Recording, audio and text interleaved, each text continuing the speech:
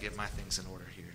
A couple years ago, as you're turning there, little story. A couple years ago, a Saturday Night Live's Pete Davidson, he roasted a few political candidates. It was part of SNL's Weekend Update. It's their quote-unquote news part of their show. I don't stay up late enough for Saturday Night Live anymore. I guess that's a sign of getting older. Pete Davidson, he poked fun at a few candidates running for the 2018 midterm elections. Among those candidates was Dan Crenshaw. He's a congressman from the state of Texas. Crenshaw is a Navy SEAL, and during his third tour of duty in Afghanistan, he lost his eye after an IED exploded on the side of the road. And Davidson, during this SNL sketch, made fun of Crenshaw's eye patch. And all the internet and all the news channels agreed on something. They agreed that Davidson crossed the line. And so the next week on SNL, Crenshaw appeared. And Davidson apologized. Dan Crenshaw forgave him. And then he dished out some roasts of his own to Pete Davidson. But then Dan Crenshaw, he said something really meaningful. At that time, it was close to Veterans Day. And he suggested a different way to approach veterans like himself. He said, most people will come up to him and say, thank you for your service. He said, that's fine. It's okay. But he suggested saying, never forget instead. He said, never forget the sacrifice that so many made that bind us together. And in a special moment, he turned to Pete Davidson, this goofball punk kid, and he gave an example. He told the audience never to forget somebody like Pete Davidson's father, who died as a firefighter during 9/11. It was just such a unique moment of connection. Both had their guards down. In Nehemiah 9, the Israelites had their day of never forget. They had returned to the Lord, and Ezra read the law of the Lord, and they got to rehear their history. They wanted never to forget how much they had strayed. And they also wanted never to forget how much God had forgave. And now in Nehemiah 10, their never forget moment turned into a never again moment.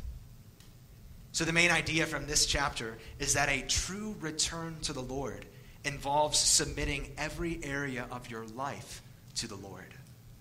A true return to the Lord involves submitting every area of your life to the Lord. So here's the lay of the land of how we'll go through this chapter. We'll walk through Israel's never again moments by covering 4 different promises. Promise 1 is kind of the movie Inception. It's a promise to keep their promise. And then second, promise 2 is a promise to keep marriages pure. Third, it's a promise to keep the Sabbath. And fourth, it's a promise to maintain worship. You'll see the outline listed in your bulletin on the right-hand side if you want to follow along. So first, a promise to keep their promise. Let's notice what led up to this moment. Look back to chapter 9, verse 38. That's the last verse of chapter 9. So if you're new to the Bible, by the way, chapter numbers are the big, bold numbers in the Bible, and the verse numbers are the little, tiny ones. Just don't want to take that for granted. It's okay if you didn't know that. Chapter 9, verse 38 says, because of all this, we make a firm covenant in writing. On the sealed document are the names of our princes, our Levites, and our priests. So kind of record scratch here. How did we get here? What got us to this point? What is the phrase at the beginning of this verse? Because of all this. What does that include? All right, let's give a quick review of how we got here. You can even turn in your Bible if you would like. Would encourage you to have a Bible open during this time. You could flip back to chapter 6. Just at a glance, we see by the end of chapter 6, the Israelites finish rebuilding the walls around Jerusalem. Then in chapter 7, it's a big long list of names, and what they're doing there is identifying the people who could live in Jerusalem because they needed to repopulate the city after it had been decimated. In chapter 8, they begin to show how they will live once they start living in Jerusalem. So what happens is Ezra the priest reads the law and explains the law of God. That's the first 5 books of the Old Testament.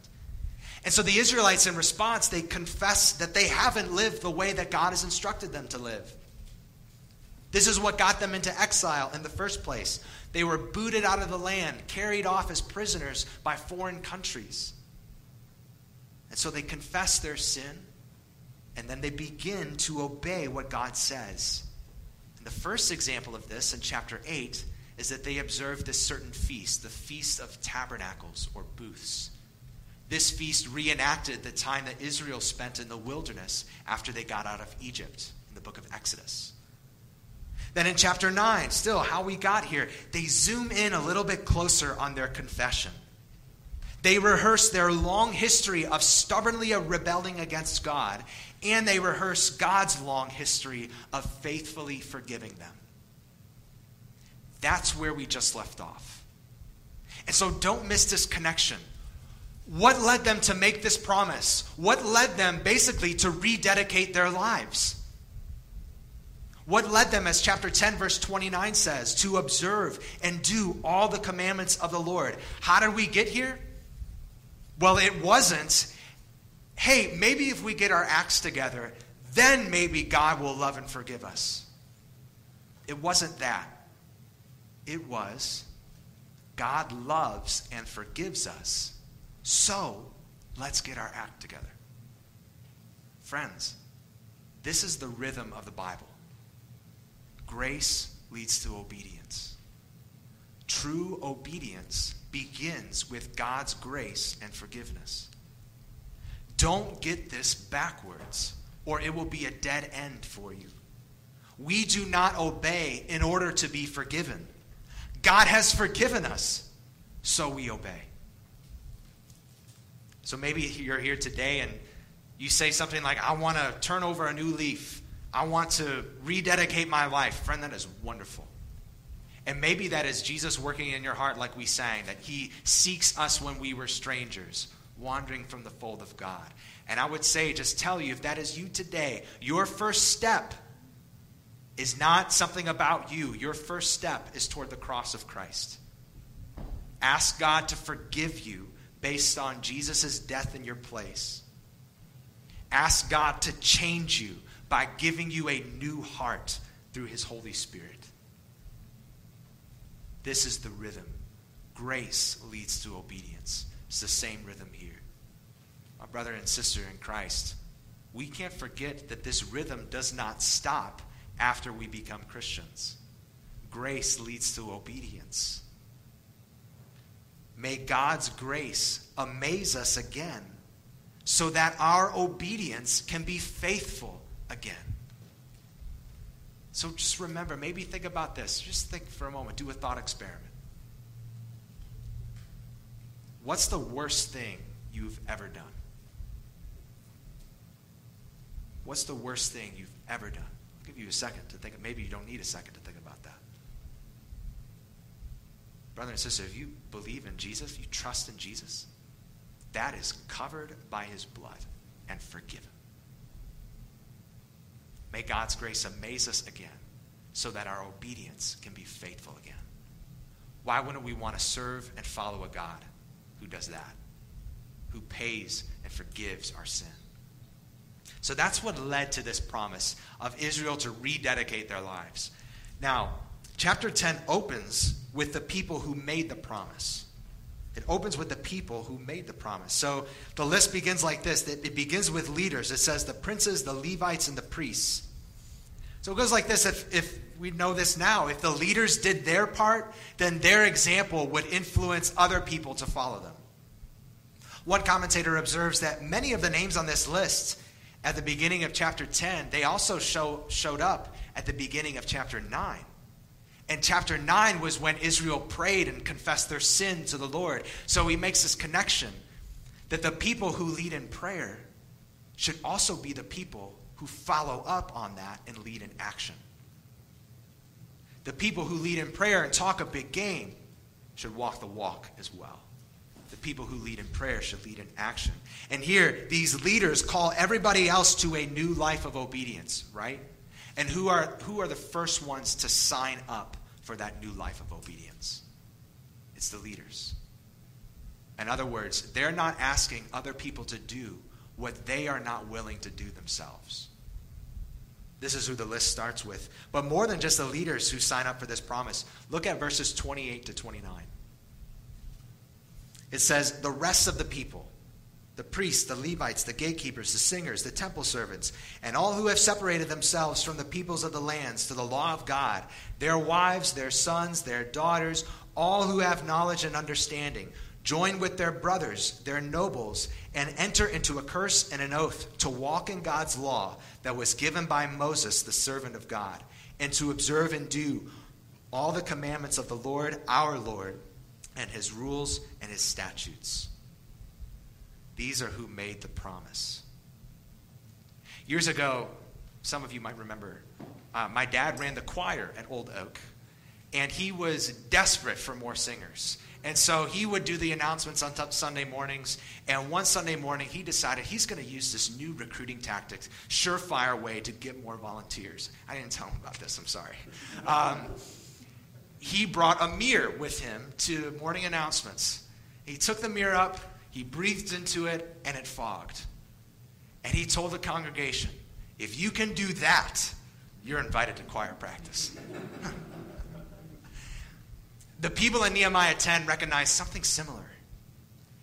A life of grateful, loving, thoughtful obedience. That kind of life. That isn't reserved for the people who are really religious. That isn't reserved for pastors or the family who's got it all together at church. This is for everybody. Everyone, it says, everyone who has knowledge and understanding.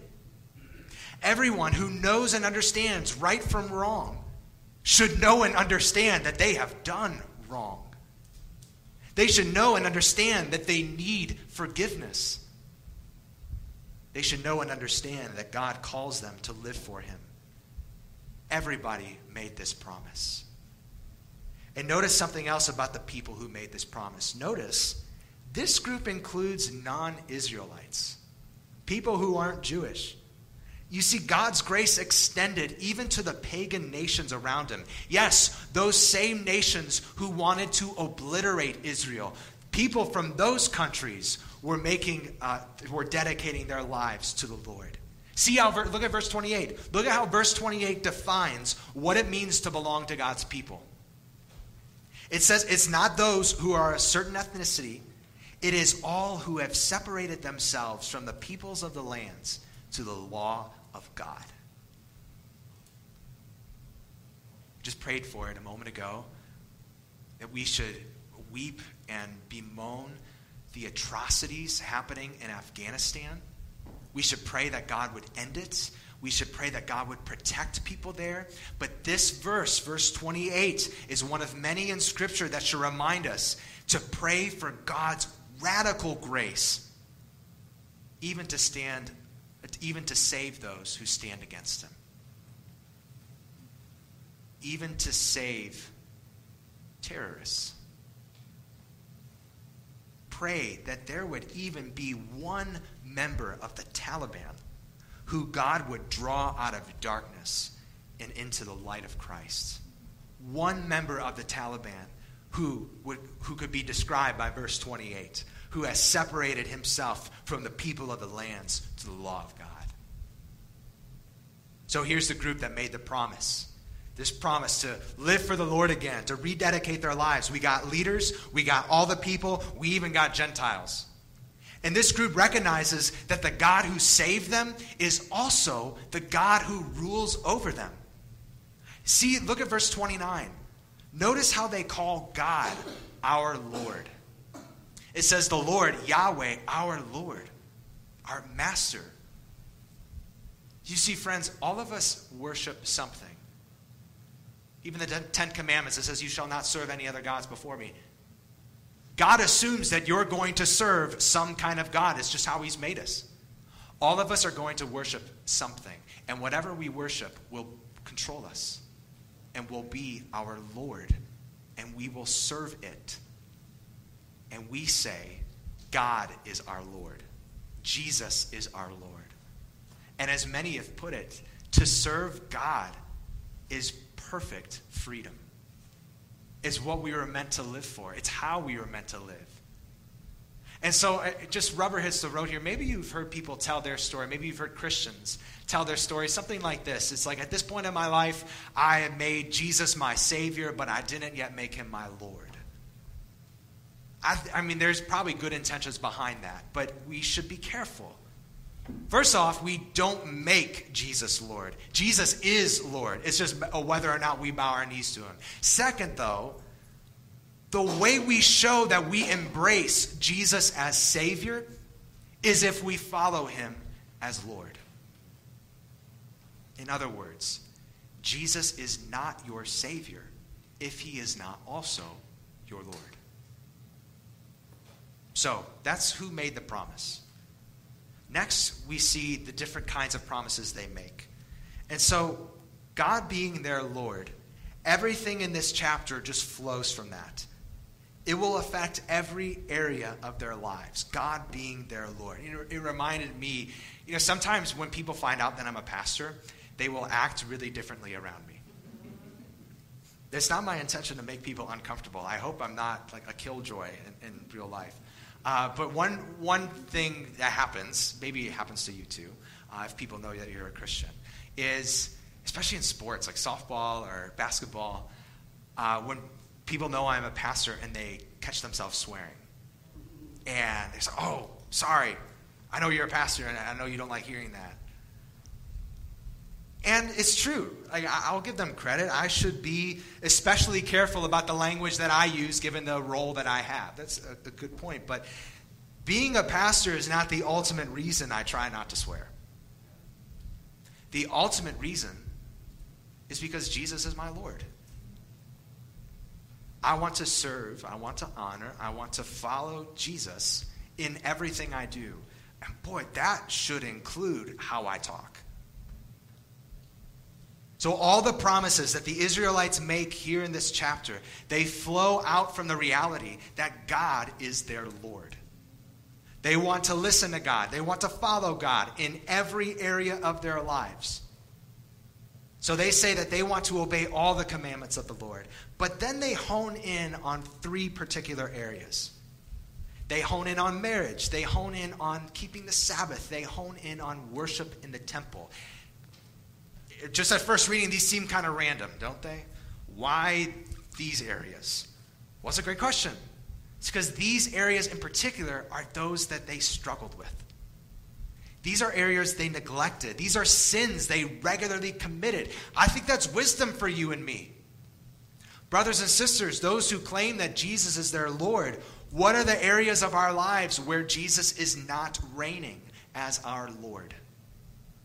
It would be wise to begin to address those areas. That's where we should start first. And so the very first area the Israelites focused on is marriage. Look at verse 30. It says, "We will not give our daughters to the peoples of the land, or take their daughters for our sons." Okay, this is one of those points in the Bibles we might be tempted to be embarrassed by, because at first blush, this seems harsh. And at second blush, if we're really uncharitable, this seems bigoted. So what's the big deal about this? Why shouldn't they give their daughters to the peoples of the lands? Well, just as a review, the Israelites don't worry that they would defile their ethnicity. It's not that. They worry that they would defile their devotion to the Lord. That's what they worried they would compromise on. And didn't this happen over and over again in Israel? Book of Judges, chapter 3, verses 5 to 6, it says this: "So the people of Israel lived among the Canaanites, the Hittites, the Amorites, the Perizzites, the Hivites, and the Jebusites," people of the lands. "And their daughters they took to themselves for wives. And their own daughters they gave to their sons." And what happened? It says, "And they served their gods." You know the story of King Solomon, 1 Kings chapter 11.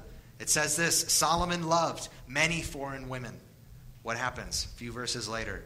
"And his wives turned away his heart." The Israelites dealt with this same sin just a few years earlier in the book of Ezra. The very end of it, Ezra chapter 9, tells us that people married foreigners who practiced abominations. Y'all, these would be abominations like killing your kids as child sacrifices to false gods. Those are the kinds of people they married. And it helps to ask, like, why would you even be interested in doing this? Maybe some little bit of background here. Back then, marriage to foreigners was tempting because it could give them certain advantages. The prophet Malachi called out the Israelites who divorced their wives in order to marry up. So it worked like this. If you married somebody who is established and successful, then you're linked to them. Presto, all of a sudden, you are established and successful. It's a good thing nobody gets married for that reason anymore. Brothers, sisters, we still feel this temptation as Christians. That's why 2 Corinthians chapter 6, verse 14 says, "Do not be unequally yoked with unbelievers. For what partnership has righteousness with lawlessness? Or what fellowship has light with darkness?" I know, even just reading that, it feels weird for me to talk about this. I hope I stand on God's word. And as a pastor, I'm not called to run every single decision of your life. But I want to have the same concerns that God has in his word. And so, especially to the single people here. And that's not just young people, because we have single people who are older, and maybe one day you would think about getting married again. To the single people here, please be careful about who you date and pursue. The Bible makes it clear that marrying somebody who doesn't believe in Jesus will make believing in Jesus more difficult for you. Ask people who wound up in those situations. Friend, if this gets your attention, it's probably worth a conversation beyond this sermon. But the point is, Jesus being our Lord should inform the person we choose to marry. And it's also because God created marriage to reflect his relationship with his people. It's clear over all the Bible. Throughout the Old Testament, God repeatedly says that his relationship with Israel is like a husband to a bride. The Apostle Paul expands on that image in Ephesians 5 when he says God created marriage to reflect Christ's love for the church. So that means among Christians, our marriages should show how beautiful the gospel is. Our marriages should show the love of Christ.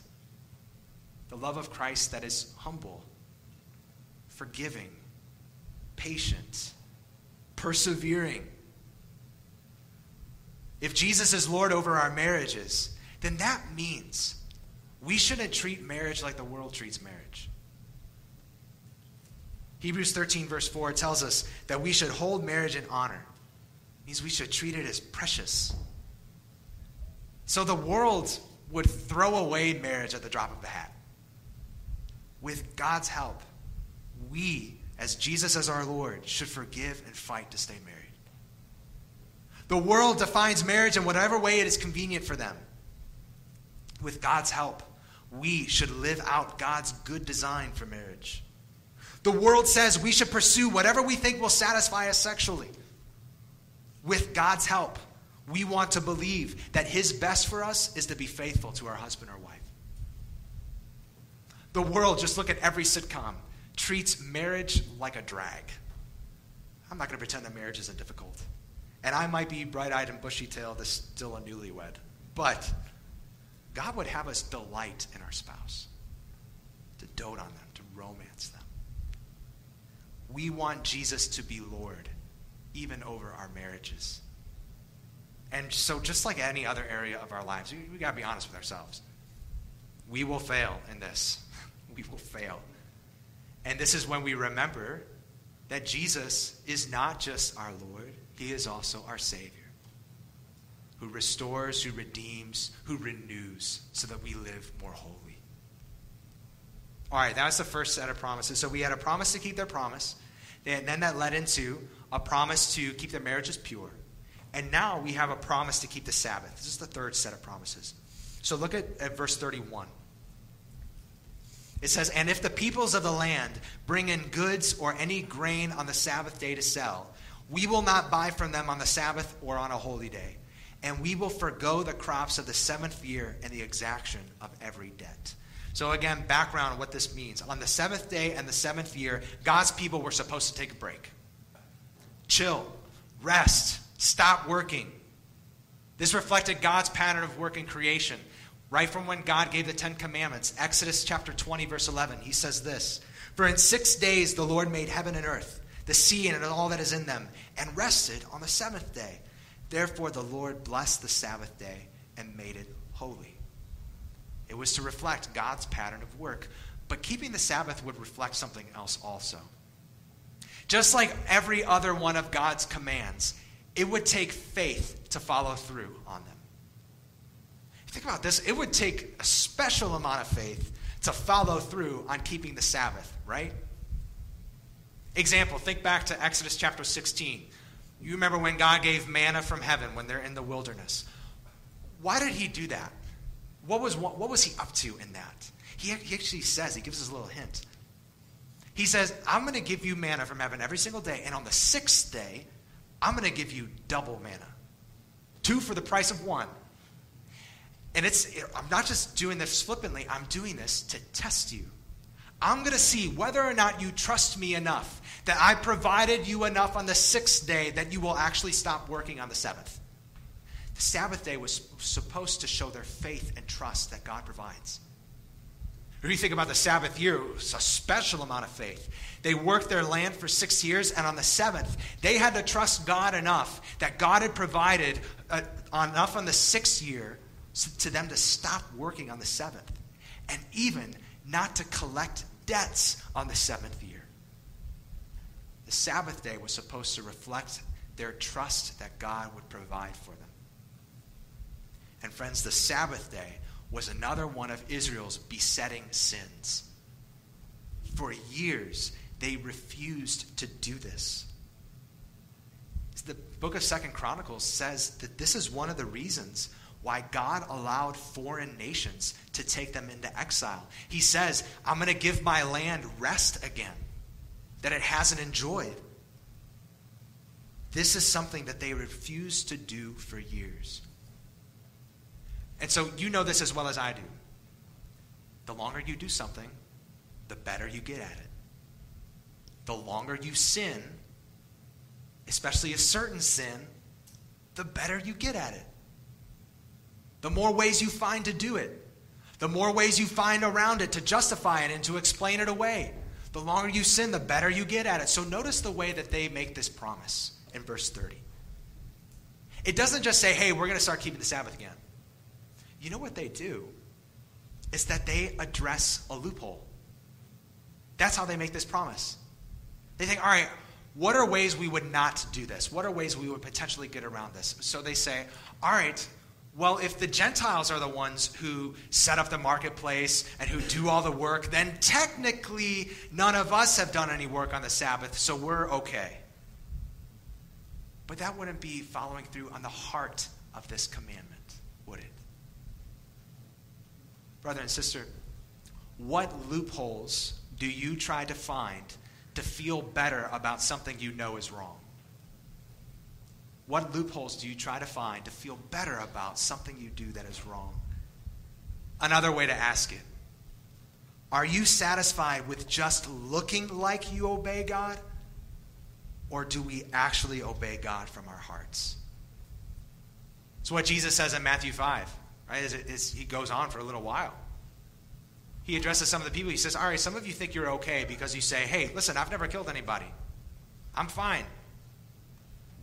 He says, all right, just because you've never killed anybody doesn't mean that you still can't treat people like garbage and you don't harbor anger in them in your heart. And he goes on, he says, hey, some of you who are married, you say, hey, I've never laid a finger on another woman or another man. Really? Is that the bar that we're setting? Jesus says, okay, you cannot do that and still harbor lust for people all the time. And you still flirt with going over the line all the time. You don't think you're capable of doing that? Friends, when Jesus is our Lord, we care more about just looking like we follow him. We care about actually following him from our hearts.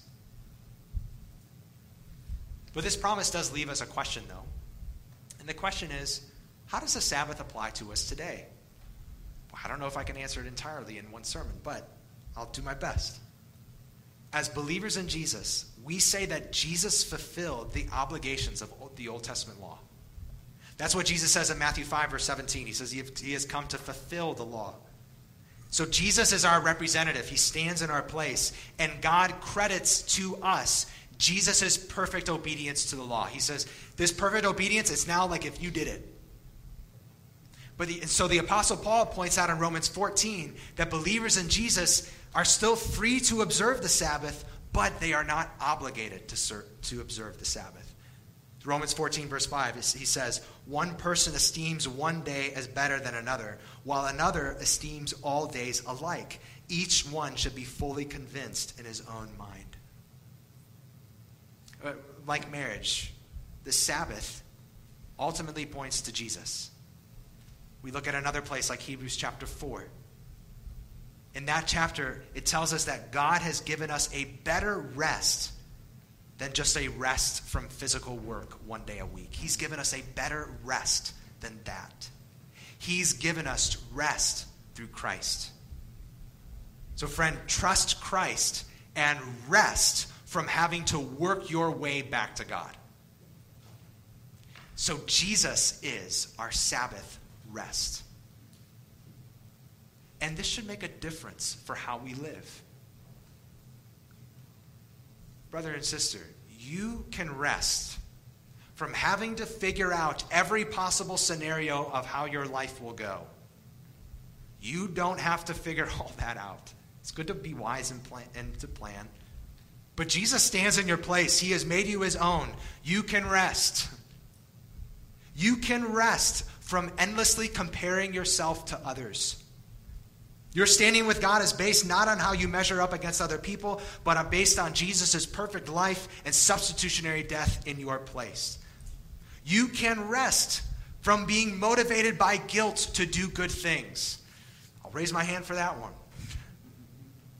It's not to say that guilt is never appropriate, but it is to say our standing with God doesn't increase with how many more times we volunteer at the homeless shelter, or how often we read the Bible, or how hard we pray. Those are all great and good things.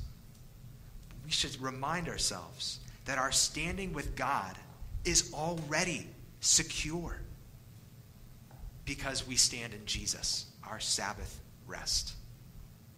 Trust Jesus, not your good works, in standing before God. Last set of promises. This one will be shorter. Promise to maintain worship in the temple. Look at verses 32 to 38. We'll read these real quickly. We also take on ourselves the obligation to give yearly a third part of a shekel for the service of the house of our God. For the showbread, the regular grain offering, the regular burnt offering, the Sabbaths, the new moons, the appointed feasts, the holy things, and the sin offerings to make atonement for Israel.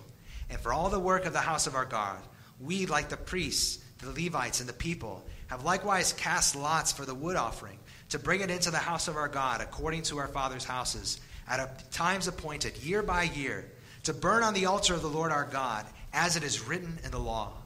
We obligate ourselves to bring the first fruits of our ground, and the first fruits of all fruit of every tree, year by year, to the house of the Lord.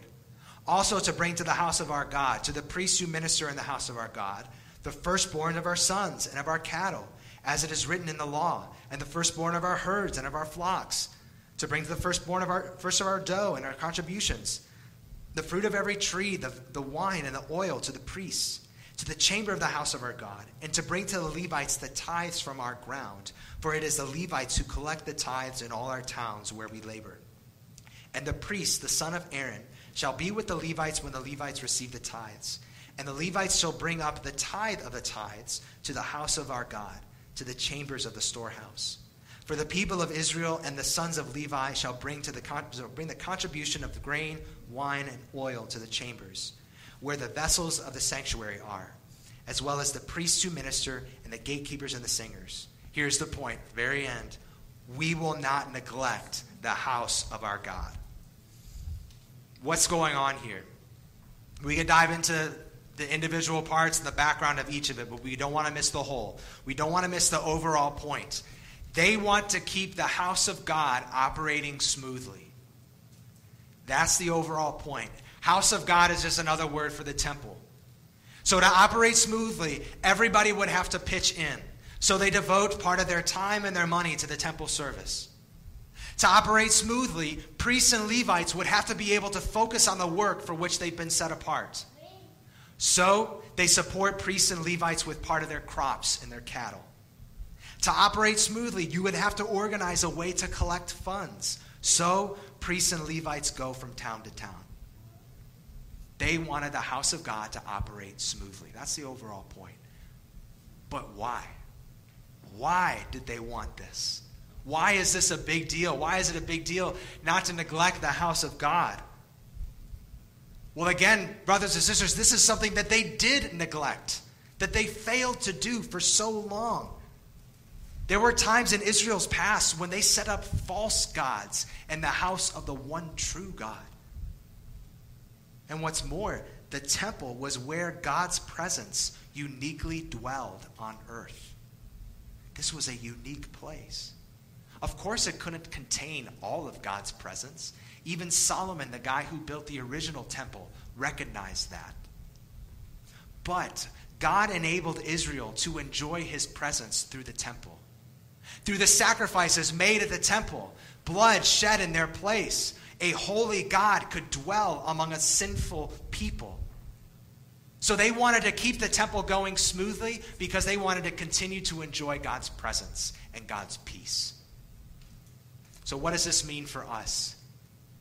We stand in a way different time, a way different place. What does this mean for us? Well, the New Testament does tell us that we should support the work of gospel ministry through our finances. When we give, that we declare that we serve God, not money. We declare that Jesus is Lord even over our money. But more than that, we can say that just like marriage, just like the Sabbath, the temple points to Jesus. The temple points to Jesus. Jesus called himself the new temple.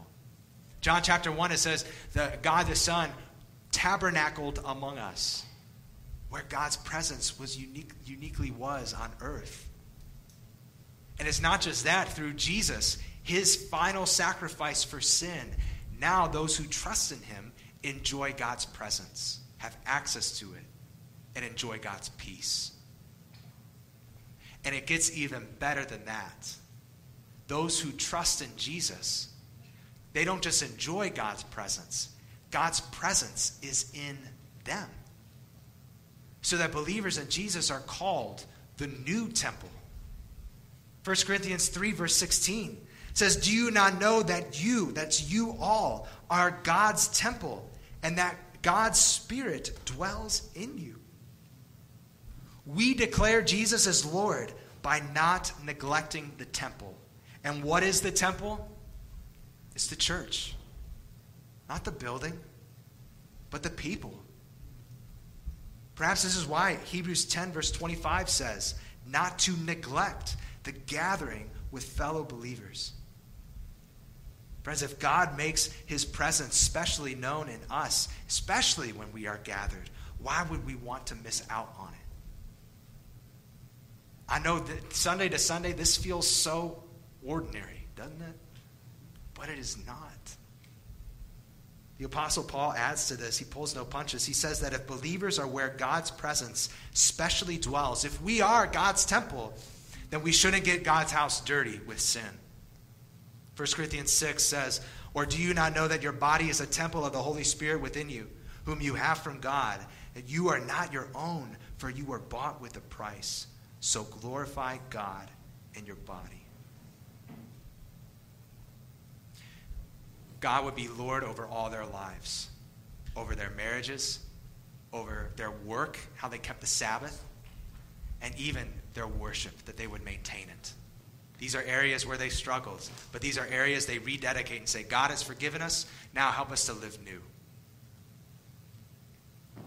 You're not supposed to have favorite chapters of the Bible. I think it's kind of like having a favorite kid, so I'm told. Not supposed to, but you might end up having kind of a preference. One of my favorite chapters in the Bible is John chapter 21. It's after Jesus died. It's after Jesus even rose back to life. What happens right before it is Jesus shows up to Thomas, and Thomas touches Jesus and believes. Says, "My Lord and my God." And then John 21, the focus turns to Peter. And if there was ever an elephant in the room, it was when Jesus rose from the dead and Peter had just denied him 3 times. If there was ever an elephant in the room. And so John chapter 21 opens up where so many of the disciples live in Galilee. And there, Peter is doing his Peter thing. He's fishing out on a boat, and Jesus comes to shore. And Jesus does his Jesus thing. He says, "Hey, fellas, why don't you cast your net on the other side of the boat?" And all the disciples, "Wait, we've heard that before." And they start to politely row their boat back to shore. But not Peter. Peter, the guy who just denied Jesus, threw off his shirt and threw himself into the water and swam hard after Jesus. The same water that he had once walked on. The story continues that Jesus restores Peter. But I love that brief moment, that scene, when Peter knows that it's Jesus, leaves behind his sin, and just runs toward him. And the point is, even from this chapter, we don't want to make the mistake. We are not rededicating our lives to follow a bunch of lists and rules. We dedicate to follow Jesus as Lord, to run hard after him. And then everything else flows and follows after that. All right, let's pray. Lord Jesus, we thank you so much for seeking us when we were strangers, wandering from the fold of God. We say this morning, search us, examine our hearts, show us the places where we have sinned regularly, and just would you bring us face to face with the truth about ourselves. But then that just opens up to see the truth about you, that you are a God who forgives. And then we may lay down this sin at the feet of the cross. And we ask, God, help us to live with you as Lord over every part of our lives. Don't let us leave this place. Don't let us go through this week without earnestly examining ourselves to see what ways we could follow you anew. Because we want to be close to you, Lord. In Jesus' name we pray. Amen.